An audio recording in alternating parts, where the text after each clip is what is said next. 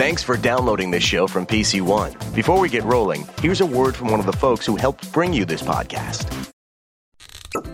Springtime tips and fun facts from Paul, Kristen, and Dexter at Total Wine & More. Did you know there were over 1 million bubbles in a glass of champagne? Did someone say brunch? Leave the egg hunting to the kids. We'll have even more fine hunting for your brilliant brunch Riesling. Ham's sweet and salty richness pairs perfectly with sweeter wines with bold fruit. How about a juicy Pinot Noir? Whether you're hosting or just bringing the wine, Total Wine & More has you covered with 8,000 wines, 3,000 spirits, and 2,500 beers at always low prices.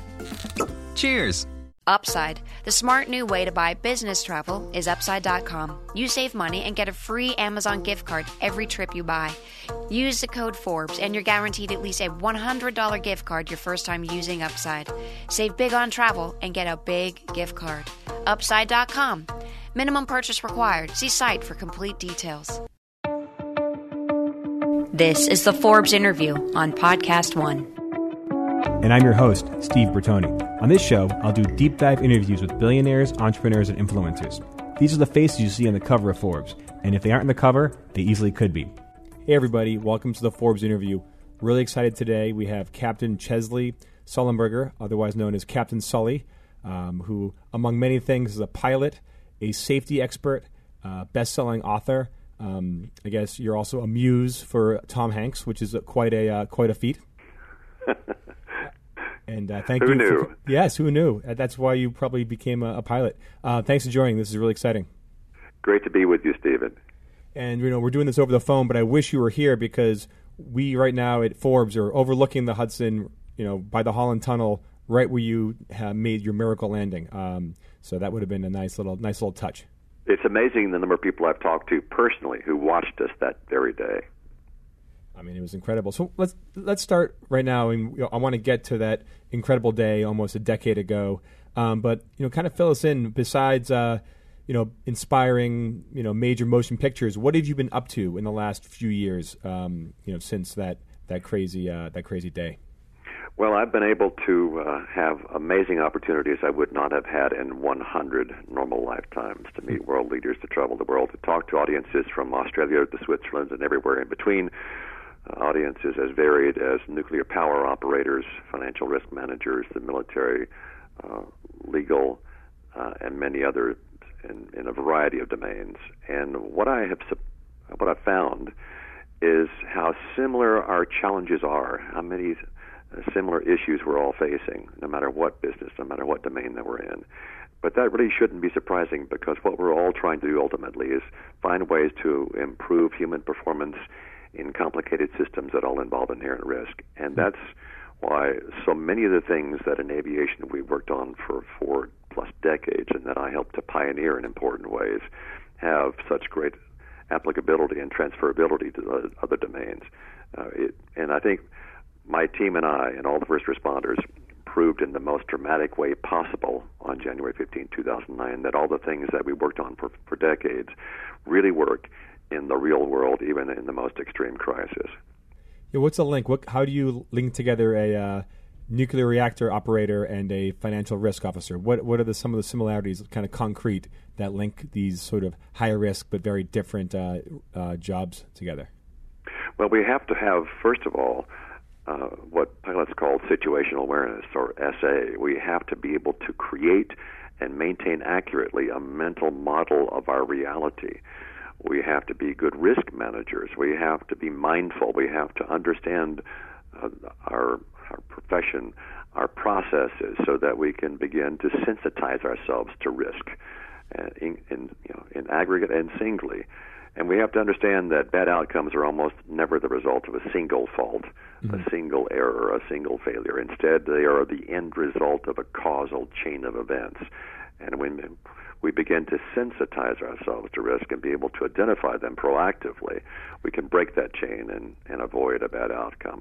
But ultimately, in every domain, in every organization, it always starts with the fundamentals, with having core values and having leadership committed to them. And then, of course, leadership has the responsibility of creating an environment, a culture in which we all can do our best work. They provide the direction, they provide the resources, they provide the human development, but it requires also the bottom-up engagement of frontline employees. So it's that yin and yang, the leadership culture, top-down from the bottom-up engagement that really does make the difference, that sets apart the best from all the rest. So it sounds like being a pilot actually has very little to do with the actual flying and more with the leadership and, I guess, the assessment of the whole process. Well, the flying part of it certainly provides one with the discipline, the diligence, the dedication, to be intellectually curious, to be a continuous lifelong learner, to be someone who strives for excellence, to have a deep understanding that in every safety or quality critical domain, just good enough isn't. Let's go from the beginning here. You always loved flying. What drew you to it? What made you want to become first a military pilot, then a commercial pilot? Oh, after being a very young child, probably 4.5 or so, and briefly toying with the idea of being a police officer or a fireman, as we called firefighters in those days. By the time I was 5, the die was cast. I knew I wanted to be a pilot. I was going to spend my life flying airplanes. And I was fortunate enough actually to be able to do it. My grades were good enough. My eyesight was good enough. I had opportunities I was able to take advantage of at every step of the way, at every juncture. Learned to fly at 16. Got my private license at 17, commercial license at 18. By 20, I was a flight instructor in airplanes and gliders. It's been something that's fueled my life, my passion all along the way, because I was curious and because I just would eat, breathe, drink, sleep flying. I couldn't get enough of it. I wanted to be the most complete pilot, ultimately the most complete captain, the most complete person I could be. So I think it was a good fit for me, and I really learned early on that when one does not just go to work, but instead follows a calling, a noble calling, I think, in this case, it has lots of benefits. And when one can derive from one's passion, satisfaction for having done a job well, then that can lead to providing one with purpose and ultimately, if you're lucky, with meaning. And when you can derive satisfaction, purpose, and meaning from what you do every day, it just doesn't get any better than that. We're going to take a quick break. We'll be right back. Small businesses are at the heart of our communities. They're the places we could not live without. Whether you're looking to create a website for your business or a personal blog, you'll make a big impact when you build your site on WordPress.com. Even if you don't have experience building a website, WordPress.com can guide you through the process. They have hundreds of customized themes to get you started. You'll get built-in social sharing. And if you're on WordPress.com, you immediately have a leg up on everyone else when it comes to search engine optimization. Another bonus on WordPress.com, you get support 24/7 when you need it. So you can easily create high-quality content with no distractions and focus on running your business. Come see why more websites run on WordPress than on any other platform. Get started today with 15% off any new plan purchase. Go to WordPress.com/Forbes to create your website and find the membership plan that's right for you. That's WordPress.com/Forbes for 15% off your brand new website. Once again, that's WordPress.com/Forbes. When was your first time in an airplane? Do you remember that? Your first ride? Vividly. I was probably about 12 years old. And this is back in the early 60s. My mom was a member of the PTA, the Parent Teacher Association, and she had a chance to go from a small town north of Dallas to the Texas state capital, Austin, for a PTA meeting. And she let me go with her. And I dressed up in my Sunday best, as we did in those days, and we were on a Braniff Airways Convair 440, a propeller engine airliner, took off from Dallas Love Field going to the Austin Mueller Airport. Kind of a cloudy day, but as we took off and we rose above the ground, I looked out the window. Everything down there seemed tiny. The people seemed like ants. Cars looked like toys on a model railroad layout. But I was just hooked. I was fascinated by it. Of course, I had already read every book and magazine I could. So having that first experience began to make real what I hoped to do. even then you were well prepared, even before your first flight. Yeah, and walking through the Dallas Love Field Airport, I happened to see what people of a certain age might remember in the early 60s at the very beginning of the Mercury space flight program, the original 7 astronauts. There was a man who was called the voice of mission control, or voice of Mercury control, Colonel John Shorty Powers, and I had seen a photograph of him. And sure enough, that day on the way back, going through Dallas Love Field, I saw him. I recognized him. Didn't have the nerve to go up and say hello to him. I should have shook his hand, but I thought, wow, this is pretty cool. I get to go fly on an airplane, see somebody I'd only seen on TV before. It doesn't get any better than that. Yeah, no wonder you got hooked. And you mentioned too, besides, you mentioned the famous landing in the Hudson was 40 years in the making, and you told me before we started that besides being a pilot, you were a leader at your company. You really helped change the cockpit protocol, the safety.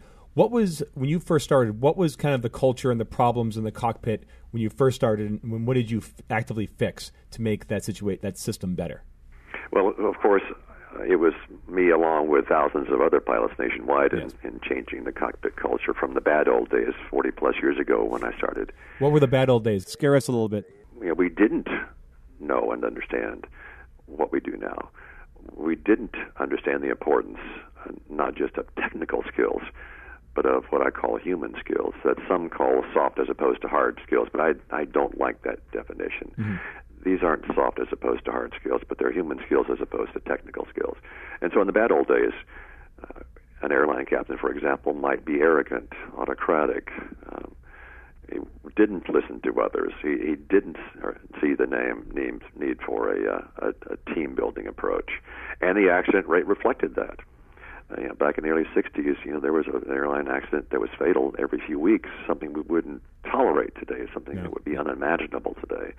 Just by point of reference, in this country now, among the large U.S. jet operators, the large airlines, the last passenger fatality in the U.S. and a large jet airliner was in November 2001. It's been over 15 years. Wow. An amazing run of, we made aviation ultra safe. That's not the same yet at the regionals, but even there, the last regional crash that was fatal in this country was in February 2009, a month after our fatal flight. So 8 years ago. And how much has that been with the airplanes and computers, or how much has that been it's been all bit together, but the human part of it was substantial. And so what we realized we needed to do, even as we were making the technology better, was we needed to arm our pilots, our flight attendants, and everybody else with these human skills to be able to handle distractions, to trap errors, to better communicate, to make better decisions and then communicate them. Essentially to do what the best pilots and flight attendants already did. So what we did was we observed how the best captains led. We observed how the best crews, the best teams operated. And we came up with a course to teach everybody else how to do it as well. And so that's what we did. And I was a pioneer in that effort at my airline. In fact, you're a pioneer when you first begin to hear about this idea from others, and you talk about it and develop some nascent ideas, and then you approach the Pilots Union Safety Committee, and you feel like it's a real chore. You have to work very hard to convince the Pilot Union Safety Committee that a new safety initiative is a good idea. Initially, there was some reluctance because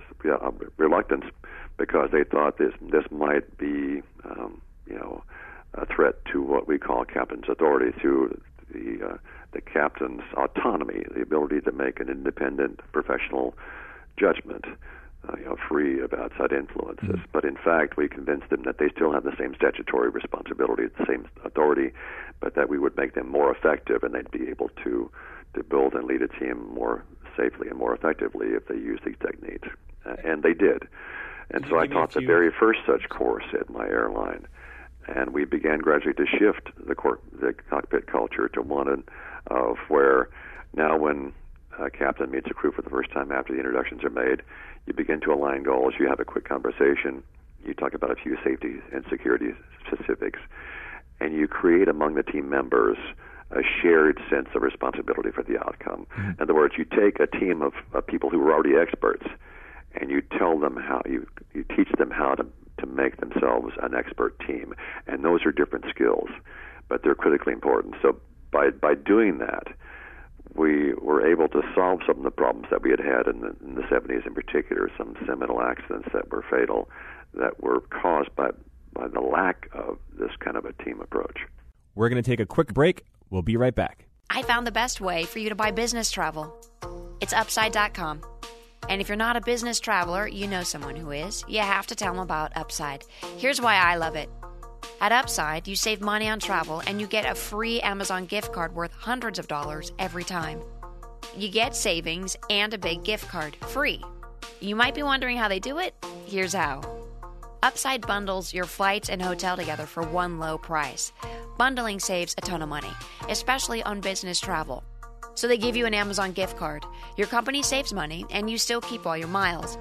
And right now, when you use the code Forbes, you're guaranteed a free $100 Amazon gift card your first time. The code Forbes gets you a guaranteed $100 Amazon gift card. How can you not do it? Upside. Save big on travel and get a big gift card every time. Upside.com. That's Upside.com. Minimum purchase required. See site for complete details. Like a day in the life of a pilot at a major airline that's flying, let's say, New York to San Francisco.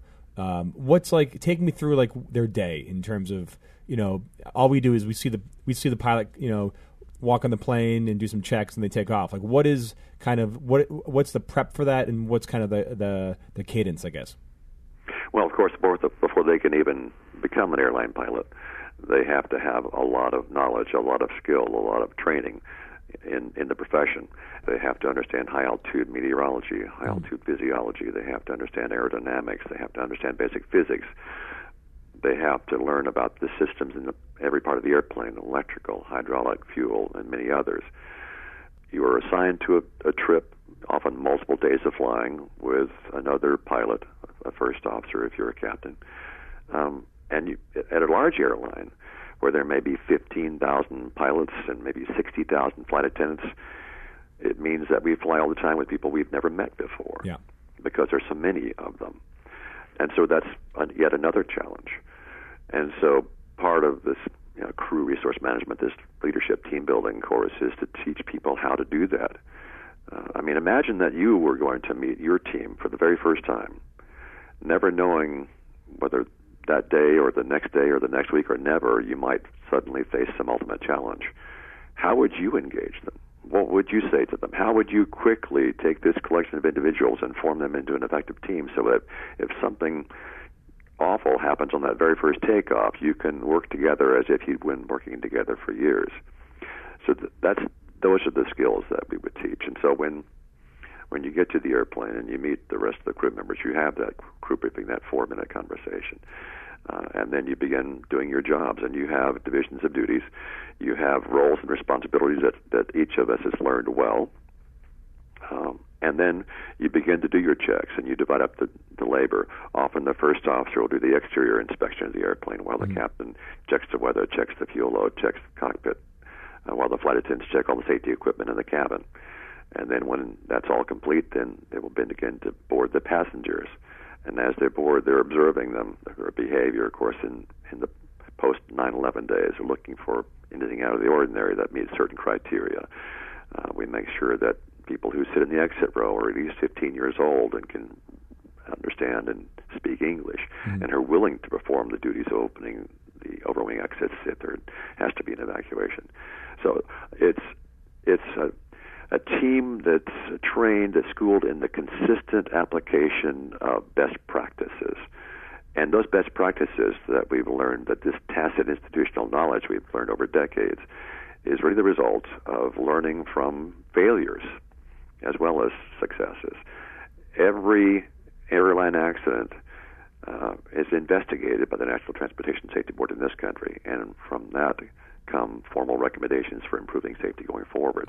And so almost everything we know in aviation we've gotten because someone somewhere died, often many people, to give us that knowledge. And so we've learned important lessons at great cost, often literally bought with blood, that we dare not forget and have to relearn. So part of the challenge of being an airline crew member in this ultra-safe age for commercial aviation is remembering that how, in spite of how easy we make it look, in spite of how routine and commonplace air travel has become, how ultra-safe it is, we can't forget what's really at stake. We can't become complacent. We have to remain vigilant because we never know, when we might face some ultimate challenge, and we can't allow our performance to slip. We can't skip important steps or omit certain important checks. And you mentioned that a lot of times these flights, it's a professional crew that just met each other for the first time, and they have hundreds of lives, maybe even more at stake. And they do kind of a 4-minute, ice-breaking session or team-building session. What tips can you share with me to kind of how that happens and how that could be applicable not just to an airline but maybe a freelance team or something in business? Well, I must say that setting the stage for this question, it's important to note that during much of my career, it was a tumultuous industry. Mm-hmm. I was hired by the airlines in early 1980, and the Airline Federal Deregulation Act had been passed in 1978. And it took a number of decades for all the effects of the deregulation of fares and schedules to really be felt. Intensely cost-competitive industry, at once labor and capital intensive, mm-hmm. very customer service sensitive, very safety sensitive. And so you have a lot of economic pressure. And then, of course, with the terror attacks of 2001, with SARS, with the downturns in the economy, with multiple airline bankruptcies, with loss of pensions. Almost every airline employee in the country has lost pensions. In the early 2000s, almost every airline employee took huge pay cuts. I took a 40% pay cut. My first officer for the Hudson flight, Jeff Skiles, because he lost his seat as a captain and was forced back into the right seat as first officer, and then took a pay cut on top of it, lost about 50% of his pay. Wow, okay. And so during much of the 2000s when I was a captain, every week I'd come to work, part of my biggest challenge was to try to encourage and motivate people to remain vigilant, to be dedicated for safety reasons, in spite of how much we'd been disadvantaged and we felt like we were the working wounded. So the morale was low in the industry. Morale was rock bottom, and so that presented both a challenge and an opportunity. The first thing I would do is to talk about the elephant in the room, to essentially start by saying, I can't get you your pension back, but here's what I can and will do. I would essentially say to them that I can't fix all the problems in the world. They're too large, they're too complex. But by federal regulation, I am the pilot in command of this flight, and those are responsibilities I take seriously. So I can affect, and I'm responsible for affecting what happens on our flights for the next 4 days.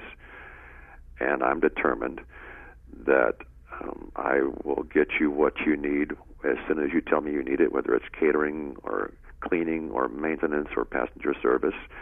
And the sooner you tell me what you need, the better I'll be able to get it for you.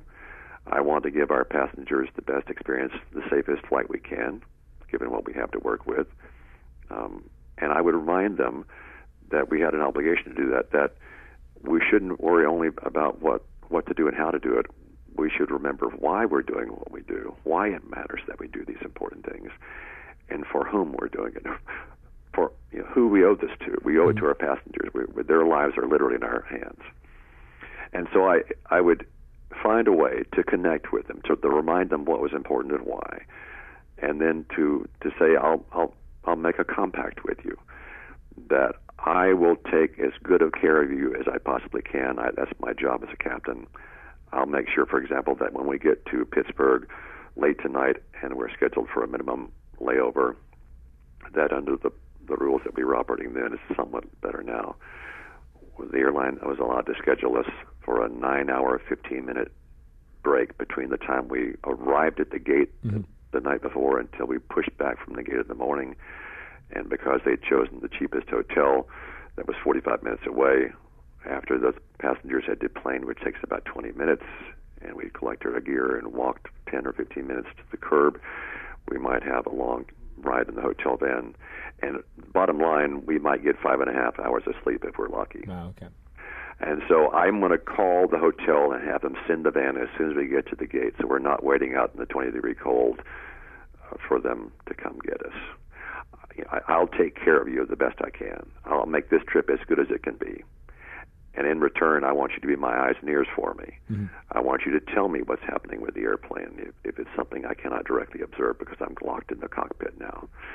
Tell me if you see something that you think is a concern. It's not just your right to speak up, it's your responsibility to speak up. And so that's how it helped to build the team.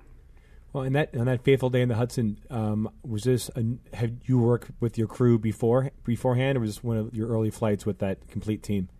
This happened on a Thursday afternoon near the end of our 4 days of flying. In fact, it was going to be the last flight of our 4-day trip, and we met for the first time on Monday afternoon 3 days before. I had never met Jeff before, never seen him before. And yet, had you been allowed to sit in the observer seat in our cockpit on that flight to the river, not that you would really have wanted to be there with us, I grant you, and watch us work, you'd have thought that we'd been working together like that for years because we had been trained to such a high professional standard, because we knew our roles and responsibilities so well, because we used to such great effect this concise, well-defined aviation vocabulary where a single word can be rich with meaning. A word like brace, for example. We're going to take a quick break. We'll be right back. The Forbes interview is brought to you by WordPress.com. WordPress powers 27% of all websites, including Forbes blog posts. Get 15% off your new website today at WordPress.com/Forbes. That's WordPress.com/Forbes. Put us in the cockpit right now. I'm sure you've done this 1,000 times, but on that day, on the Hudson landing, what was going through your head then? Was it you and Jeff? Was it automatic? Was it kind of like in a flow state, or was it almost? Were you thinking each procedure out? It was a combination of that. It was a sudden shock. Let me set the stage for this question as well. It had been 29 years since I'd been a fighter pilot in the Air Force, and where I'd flown airplanes, near the edge of the flight envelope, extreme conditions. It had been, a long time since I had flown airplanes that had mechanical failures more regularly. Over the years, 29 years as an airline pilot, 21 as a captain, the advances had been great, and travel had become more and more routine. It had gotten more and more rare to be significantly challenged in any way in an airplane. In fact, up until then, what was your biggest challenge up until that day? Flying jet fighters in the Air Force in the 70s. A couple of occasions where just through my own miscalculation, I got too close to the ground a couple of times, for example. During the Cold War, when we were flying at 100 feet above the ground over the rural Nevada desert in war games, going up to 600 knots, where you're covering a nautical mile every 6 seconds in formation. So at the airline world, you worked very hard to make everything routine and easy, predictably reliable. You work hard to anticipate and to plan, to have alternatives for every course of action. You work hard never to be surprised by anything at the airline. And so just 100 seconds after takeoff on this particular flight, we were suddenly confronted with an ultimate challenge, one we'd never anticipated, one we could never have trained for, because in our flight simulators you can't practice water landings. The data don't exist; they aren't programmed for it. So, believe it or not, the only training in our airline training that we'd ever gotten for a water landing was a theoretical classroom discussion. And so the startle factor was huge, and so my body's reaction was huge also. I can remember being aware of that in the first few seconds. I could feel my pulse shoot up, my blood pressure spike. I sensed my perceptual field narrow because of it, and with tunnel vision. It was marginally debilitating. It absolutely interfered with our ability to process and to perform. But I had enough of a creative reserve. My capabilities were strong enough mentally and technically after so many years of trying to be better and better, trying to make every flight better than the previous one, that I had enough reserve yet that I could still behave and perform pretty well even in this sudden crisis.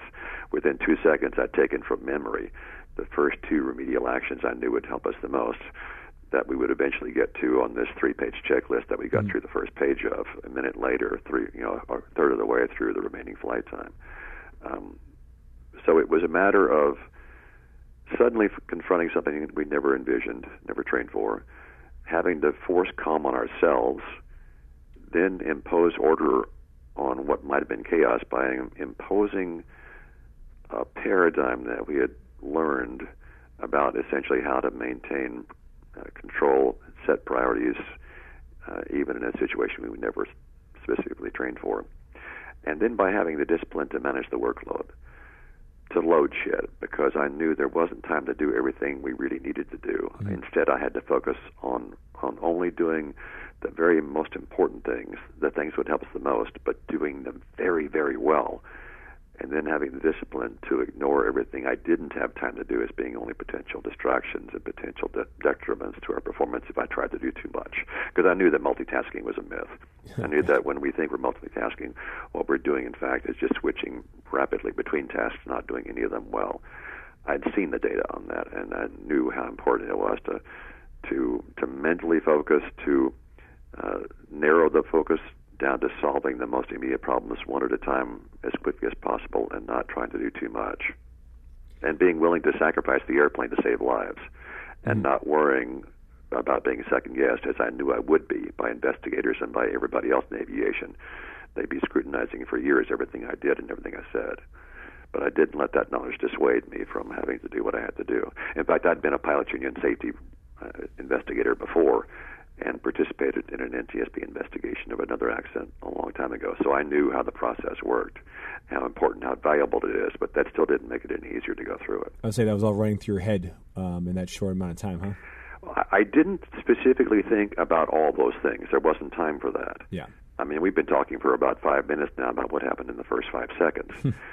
But all those things were in the back of my mind and essentially accessible to help me frame my decision-making in sort of an intuitive way. So it wasn't at all automatic. We didn't just blast through procedures that we had memorized. We had to take what we did know and quickly adapt it and apply it in a new way to fit this novel situation. But it certainly helped to have such a vast repository of experience. In my first interview ever, when I spoke to Katie Couric in 60 Minutes a few weeks after the flight, I described that process in this way. I said, one way of looking at this situation and how I handled it was that for 40 years I'd been making small, regular deposits in this bank of education, training, and experience. And on January 15, 2009, the balance was sufficient that I could make a sudden large withdrawal. Lowe's knows you'll do spring right by saving on everything you need to get your garden growing. We do it right, too, with incredible deals to help you save during our Spring Black Friday sale, like Bonnie vegetable and herb plants, 4 for $10. And for a clean-looking landscape, pick up 5 bags of Scott's mulch for just $10. Whatever's on your spring to-do list, hurry in and save during our Spring Black Friday sale. Do it right for less. Start with Lowe's. Offers valid through 4/17, not valid on Alaska or Hawaii. Bonnie offer valid on 19-ounce pots. See store for details, U.S. only. We're going to take a quick break. We'll be right back. This week on All of the Above with Norman Lear, Veep star Julia Louis-Dreyfus sits down with Norman and Paul. Well, you know, there wasn't a script when I was first talking to HBO about it. There was a concept, and my agent had said to me, listen, they're developing this thing at HBO about an unhappy vice president, an unhappy female vice president. And I thought to myself, well, I got to get in on this action because it's gold, and it's so amazing that nobody's done it before. Listen today on the Podcast One app or subscribe at Apple Podcasts or on PodcastOne.com. This podcast is brought to you by Braintree. If you think that your payment system exists solely for the purpose of transferring money from a customer's wallet to yours, think again. Braintree. Rethink payments. Learn more at BraintreePayments.com/Forbes. Had there been ever like any other big commercial water landings that people survived? Yes. There have been several famous ones, starting in the 50s with Pan Am propeller airliners between San Francisco and Hawaii. There have been a few in Europe and parts of Russia over the years, but not well known. But this, I think, because it happened in New York, because it happened in the modern digital media age, it was noticed, and it became, a very remarkable event that people around the world knew the story of. Oh, it was incredible, and I think and the world at that time needed it. I mean, I look back and I get emotional thinking about it. I was in New York then, and I feel, like you said, it was a freezing January day, and I think the city and the country and the world were still in the throes of the financial crisis, and I think we needed a win, and you guys definitely delivered a win that day. I think you're right. I think that's why this story still has this enduring power to touch and inspire people. It's because it happened during the financial meltdown in 08-09. It seemed as though everything was going wrong and no one could do anything right. I think some people had begun to doubt human nature, wondering if it was really mostly about self-interest and greed. And then this group of strangers rose to the occasion that day, passengers, crew, rescuers, first responders, and made it their mission to see that every life was saved. And I think it gave us all hope and a renewed faith in humanity when we much needed it. And speaking of this was the whole event was 40 years in the making and making small deposits to get ready for that day. But what made you? Were you ready for that media onslaught and becoming a global figure? No, not at all. I mean, but in my own way, without again, my life had been a preparation for that challenge of the flight, not knowing when or if and if it would happen or what it would be. But my life had also been a preparation for becoming very suddenly a public figure, which was traumatic in its own right, and it required us to quickly grow and stretch ourselves, reinvent ourselves, to become better at skills we had and develop entirely new ones that we hadn't had before. But like I said, my natural intellectual curiosity, my love of reading, my love of learning, had fueled my passion throughout my flight. I was a lifelong learner. And so reading a lot and being literate and having grown up with a first-grade teacher for a mom and a professional for a dad put me in an environment in which education was valued, ideas were important, and striving for excellence was expected of me. And so those were all huge advantages. So I had a lot of raw material on which to draw, to do interviews, to give talks, to write books about, because I cared about what I thought and what I believed and what I knew and what I didn't and what worked and what didn't. And so I'd done a lot of the hard work, at least intellectually, to come up with who I am and what I believe before that, or I couldn't have done what I've done since. What surprised you the most about this newfound publicity, or being, kind of a known person and someone that the media and everyone else kind of sought after? Well, the biggest surprise, of course, at first was just the intensity of it. It was so completely overwhelming and so sudden. I mean, literally, as soon as my name was discovered by the press, there were satellite trucks in front of our house for 10 days. There were 50,000 requests in the first few months. We had received communications ultimately after a few months from every continent on the planet, including a scientist sending us an email from Antarctica. So you got them all covered. I can't tell you how overwhelming that is, how intense it was. But I guess ultimately, the other surprise is it's amazing what people can learn to do. Yeah. And it's a lot of fun being particularly good at something that's difficult to do well. And that's how I describe my flying career. And now that's how I describe my speaking career. Because it wasn't my natural temperament. I wasn't naturally gifted in that way. I had a good vocabulary, but I'd never done much public speaking. But I approached this new career as a speaker with the same discipline and diligence I did learning my flying career. And so I worked very hard. I knew intuitively what I needed to be able to do, and then I listened to, and acted on brutally honest feedback, just as we debrief our flights, especially in the military, to learn from them and hold each other accountable.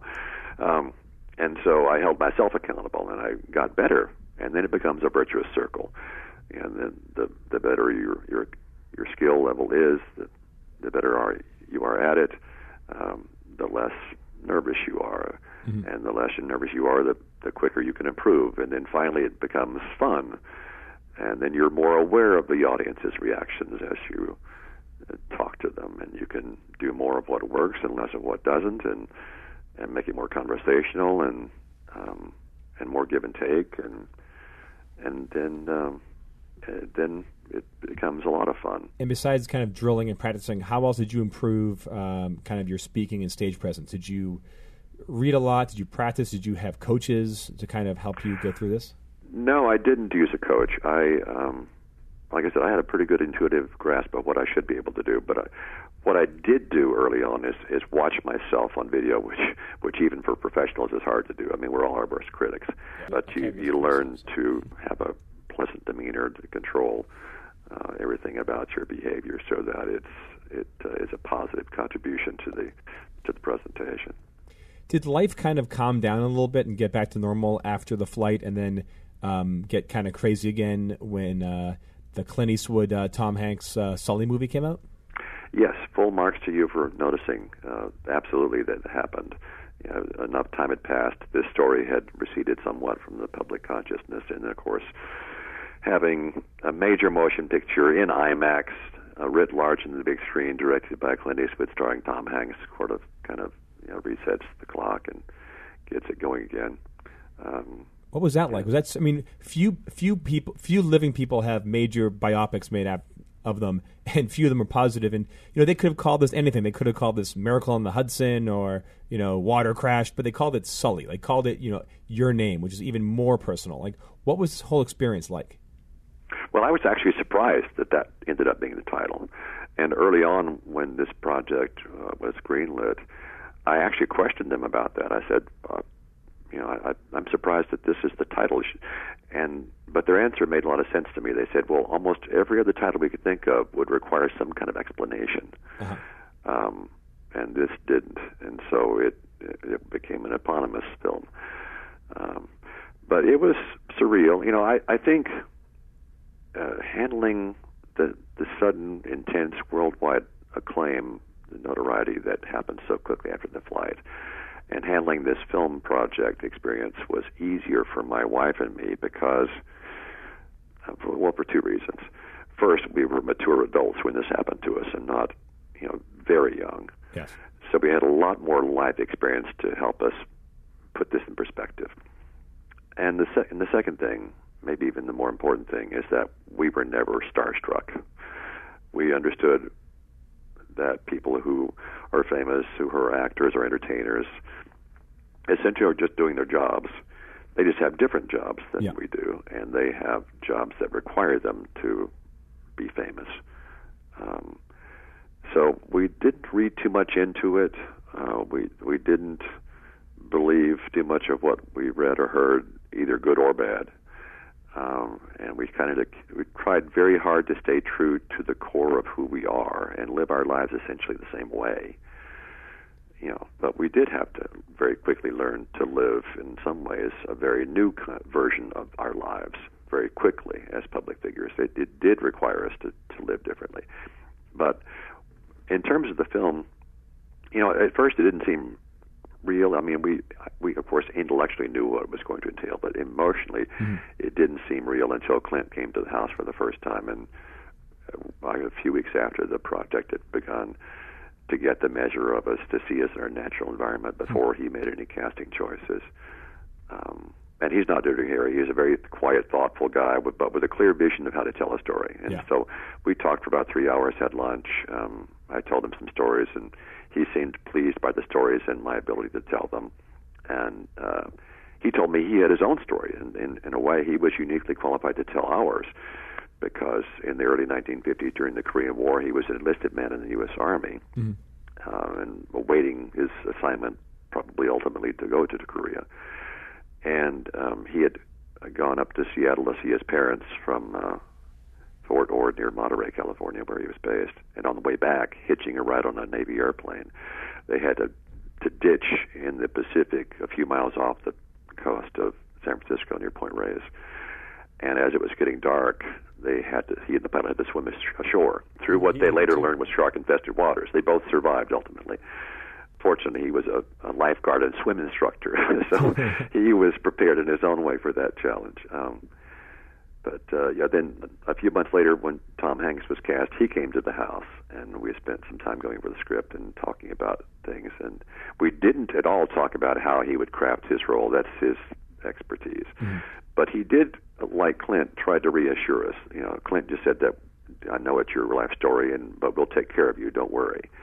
Well, of course, we weren't worried, but we were very concerned or very interested at every juncture that they would tell it, truthfully and in a way that was respectful for the story, and they did.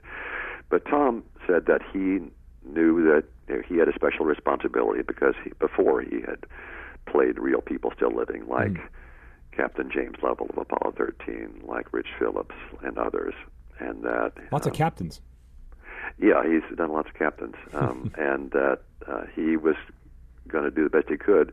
That he realized for some period while the film was very popular that he and I would be conflated in the public's mind, but that after the film had run its course, I was going to have to go back to living the rest of my life, and he didn't want to screw it up for me. And so he felt a special obligation, and he did. He did a good job. How do you rate his mustache in the movie? Well, it's good. It's interesting. I had shaved mine off a few years ago, and apparently the movie people, even though they had a dossier built on all of us, didn't realize that. And so when we attended one day of filming in Charlotte at the museum where our airplane is that we flew into the river that day, on display to the public, intact, I'm glad. I showed up without a mustache, and they were going to film a recreation of a passenger crew reunion that happened a few years before. And so the makeup people were suddenly in a panic. We didn't know he shaved his mustache off. What are we going to do? Well, it turned out that they had made and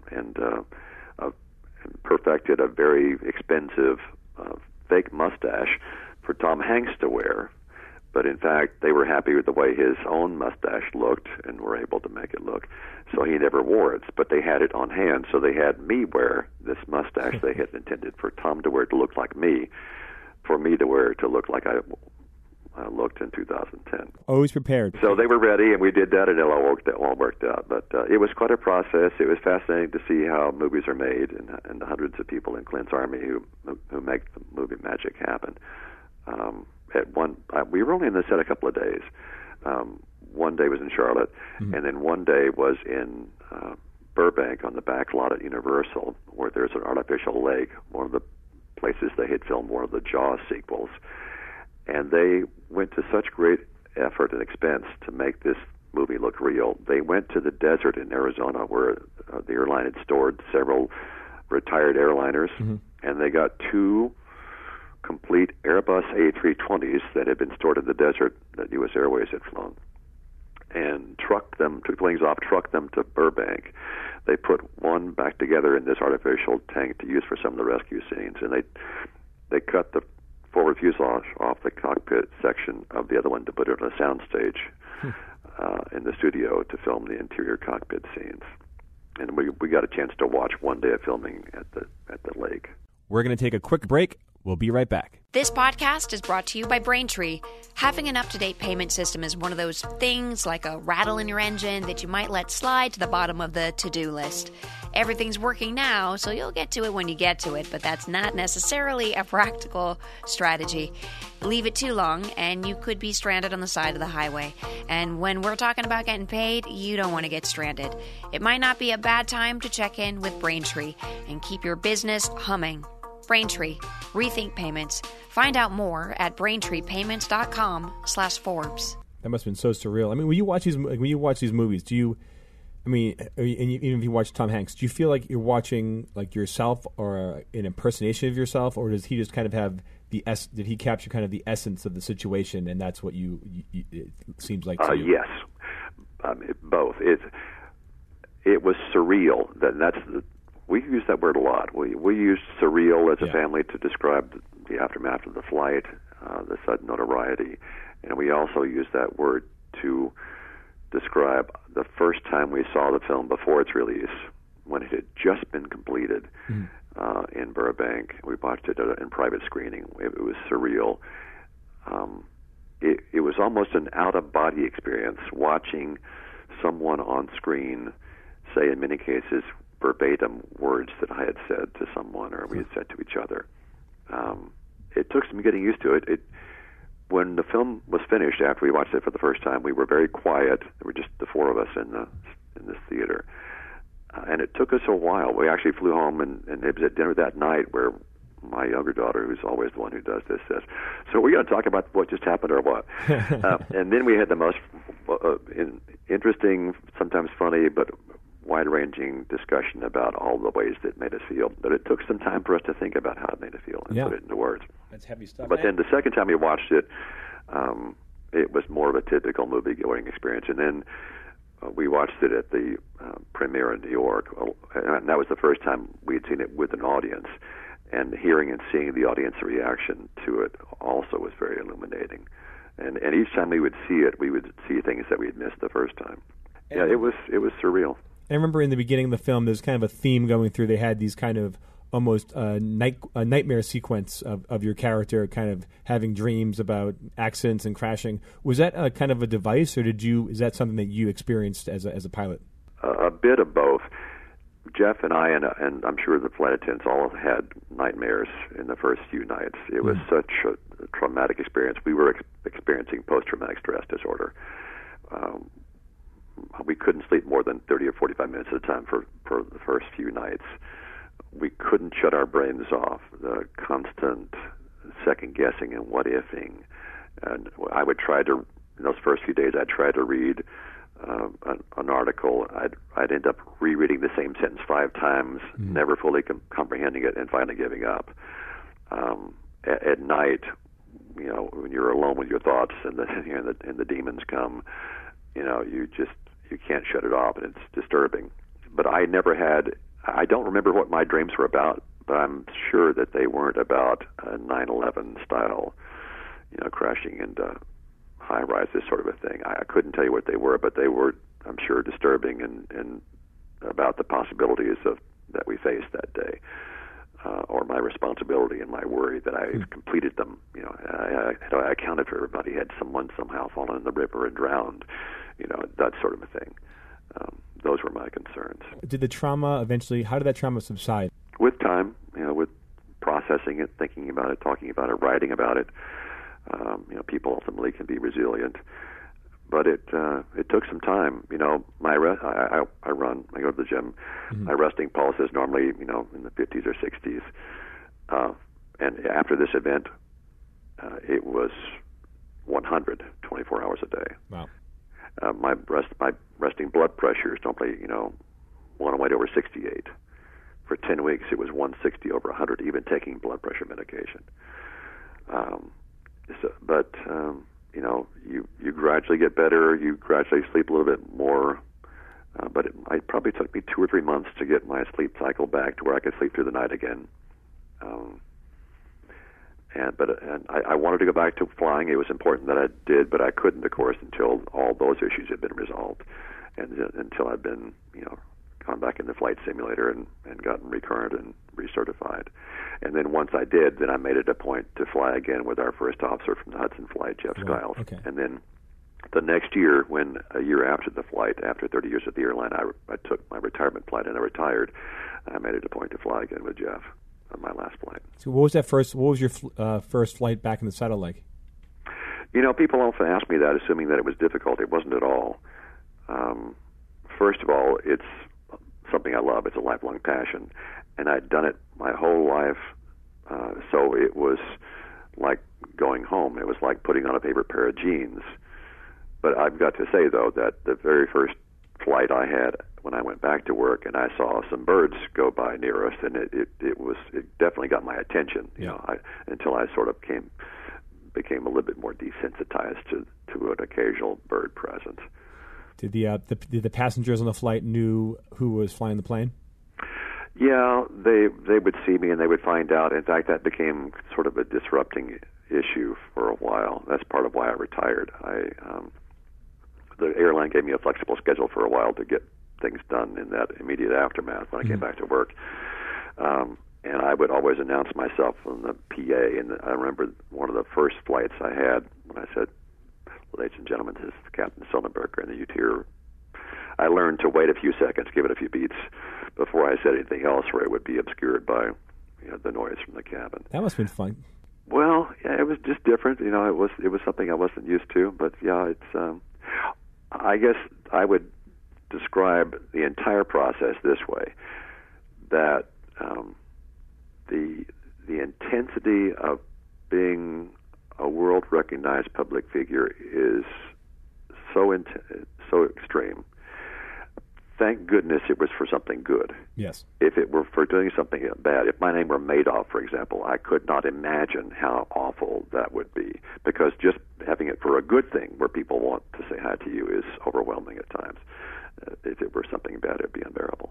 Real quick, I know you're doing self-driving car stuff. What's your prediction for that in the future? Oh gosh, predictions are always tough. I will say that the industry seems to be in a race. They seem to be determined to have autonomous vehicles on the road everywhere as much as possible, as quickly as possible. And I tell them the same thing I told an audience at the Kennedy Space Center at Cape Canaveral when they were talking about developing the next space vehicles. It's much more important to get it right than it is to get it fast. Mm-hmm. My concern is that as vehicles become more autonomous, we're going to see some of the unintended consequences happen with vehicles that we've seen happen with increasing automation use in airplanes. That is, that the more technology people depend upon, the less engaged they are with the process of being an operator of the vehicle, and the less likely they are to be able to quickly and effectively intervene if they must. So if we're going to really have autonomous vehicles, then they need to be so good that human intervention is never necessary, and that's going to be an extraordinarily high bar.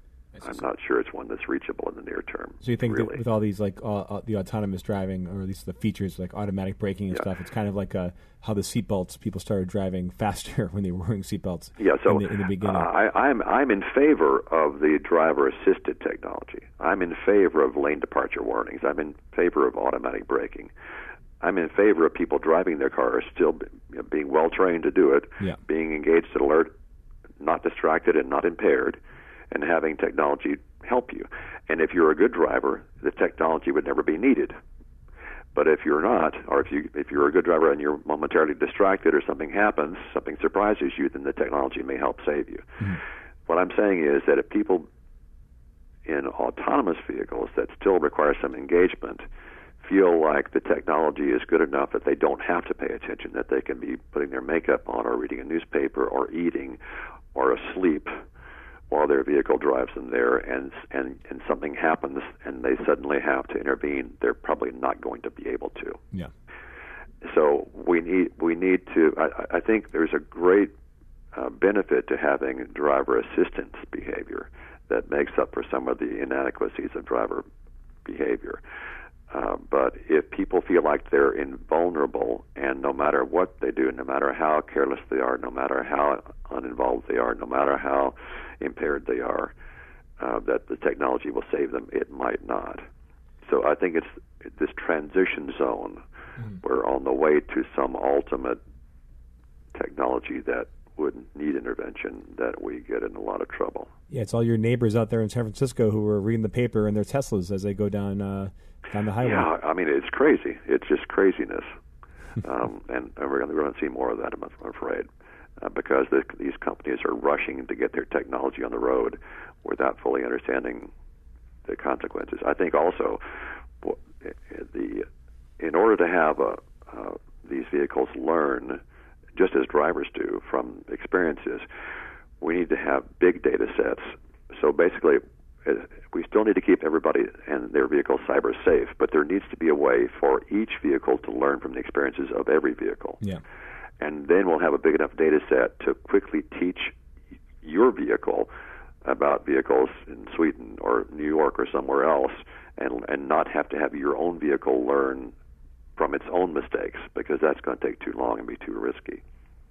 But the other concern is I think these companies are using the public as unwitting, unwilling guinea pigs when they put these vehicles on the road.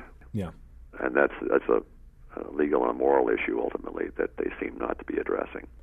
Yeah, like you said before, I think a lot of these things we got smart about with airplanes were paid for in blood, which is very poignant, and hopefully these companies aren't doing that with us out in the road. Just for the audience, could you give me a Captain Sullenberger announcement right now as if we're taking off? Well, I'll do you one better. Since I am a safety advocate, and especially now that I'm using my bully pulpit to have a greater voice about things I've cared about my whole life, including the safety of the traveling public by every means of transport, including our personal automobiles. Let me make a new announcement for you. Sounds good. Ladies and gentlemen, this is your captain speaking. When you travel on an airplane, you're in good hands, and you are required to have your personal electronic devices in such a way that they will not affect the airplane during certain phases of flight. Let me remind you that when you drive your car to or from the airport, or anywhere else for that matter, if you choose to use your personal electronic devices while you're the driver, you're putting your own amusement, your own curiosity, your own personal needs ahead of the welfare of those all around you. That's a stupid and selfish thing to do. We have a lot of threats in our lives, whether it's a concern about terrorism or falling in the bathtub. But if you really understand relative risks, if you really understand safety, you'll know that for each of us, no matter what our lives are like, the one most important choice we could make that would do the most good, that would save the most lives, is having the discipline, having the integrity to never use your phone while you're driving. You owe it to those around you. I think that's a perfect place to end it. Captain Sully, thank you so much for joining us today. Great to be with you. That's it for this episode of The Forbes Interview. I'm Steve Bertoni. If you'd like to reach us, email us at interview@podcastone.com. Thanks for listening. Here's an interesting fact for you. There are nearly 1 million new books published in the U.S. alone every year. 1 million. So if you like to read, how do you choose what you're going to read? Well, that's where Fully Booked by Kirkus Reviews comes in. You see, Kirkus has been one of the top book review publications for over 80 years. They do a deep dive on thousands of titles every year, including interviewing best-selling authors and telling you what might be the hot new release before everyone else knows. So figure out what your next read is going to be. Download Fully Booked right now on the Podcast One app, at Apple Podcasts, or at podcastone.com. Lowe's knows you'll do spring right by saving on everything you need to get your garden growing. We do it right, too, with incredible deals to help you save during our Spring Black Friday sale, like Bonnie vegetable and herb plants, 4 for $10. And for a clean-looking landscape, pick up 5 bags of Scott's mulch for just $10. Whatever's on your spring to-do list, hurry in and save during our Spring Black Friday sale. Do it right for less. Start with Lowe's. Offers valid through 4/17, not valid on Alaska or Hawaii. Bonnie offer valid on 19-ounce pots. See store for details, U.S. only. At the border, I'm Ed Donahue with an AP News Minute. At the roundtable discussion today in San Antonio, Texas, President Trump heard something he said he'd never heard before about life along the border. Many people are dying, and the danger of living here, unless you know exactly what you're doing, is tremendous. This is Texas Lieutenant Governor Dan Patrick. Where are the people in Washington to stand up for these children, these women, these senior citizens? Where are they? Bring them down. Mr. President, let the Democrats come down to Brooks County. Let them come to any of these ranches. Let them see these bodies. Let them see the skeletons. We have the photographs. Attorney General William Barr says he thinks spying did occur on Donald Trump's presidential campaign, suggesting the origins of the Russia investigation may have been mishandled. Scientists released the first image ever made of a black hole, revealing a fiery ring of gravity-twisted light swirling around the edge of the abyss. One scientist said, "Science fiction has become science fact." I'm Ed Donahue.